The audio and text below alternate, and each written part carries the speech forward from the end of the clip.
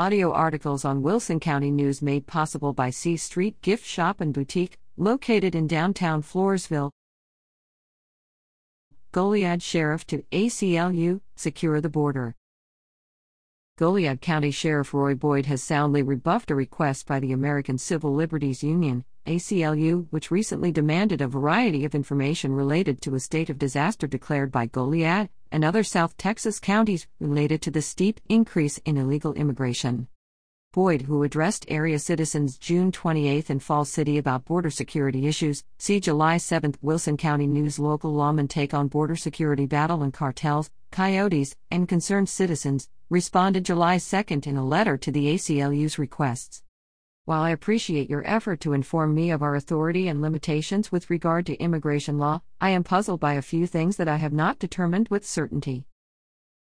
Boyd wrote, "The language you used in your letter leads me to believe that either the ACLU, 1, has no understanding of the law, 2, desires for law enforcement to ignore violations of laws we are authorized to enforce, 3, does not comprehend the declaration signed by our Honorable Governor Abbott, 4, does not understand what we as local law enforcement do on a daily basis, 5, sent the letter as a threat in an attempt to prevent us from enforcing the laws we are sworn to uphold, or 6, wrote the letter for mere leftist propaganda for the use of certain media and fundraising efforts for the ACLU.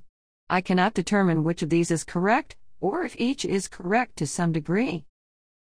Boyd said that, although the Goliad County Sheriff's Office doesn't enforce immigration law, it is often overwhelmed by the complex transnational criminal organizations who are moving slaves from foreign countries into its jurisdiction. This activity puts the safety of local landowners at risk, and also puts those being trafficked in danger. Issues his officers address range from trespassing to theft, property damage, and lives endangered.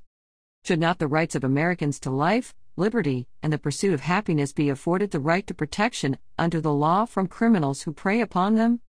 No one has the right to enslave another, Boyd states, or to steal, trespass, or prevent another from enjoying the fruits of their lawful labors. I recommend your efforts be directed at securing the border for the benefit of Americans and non-Americans alike, he told the ACLU. Border Disaster Declaration.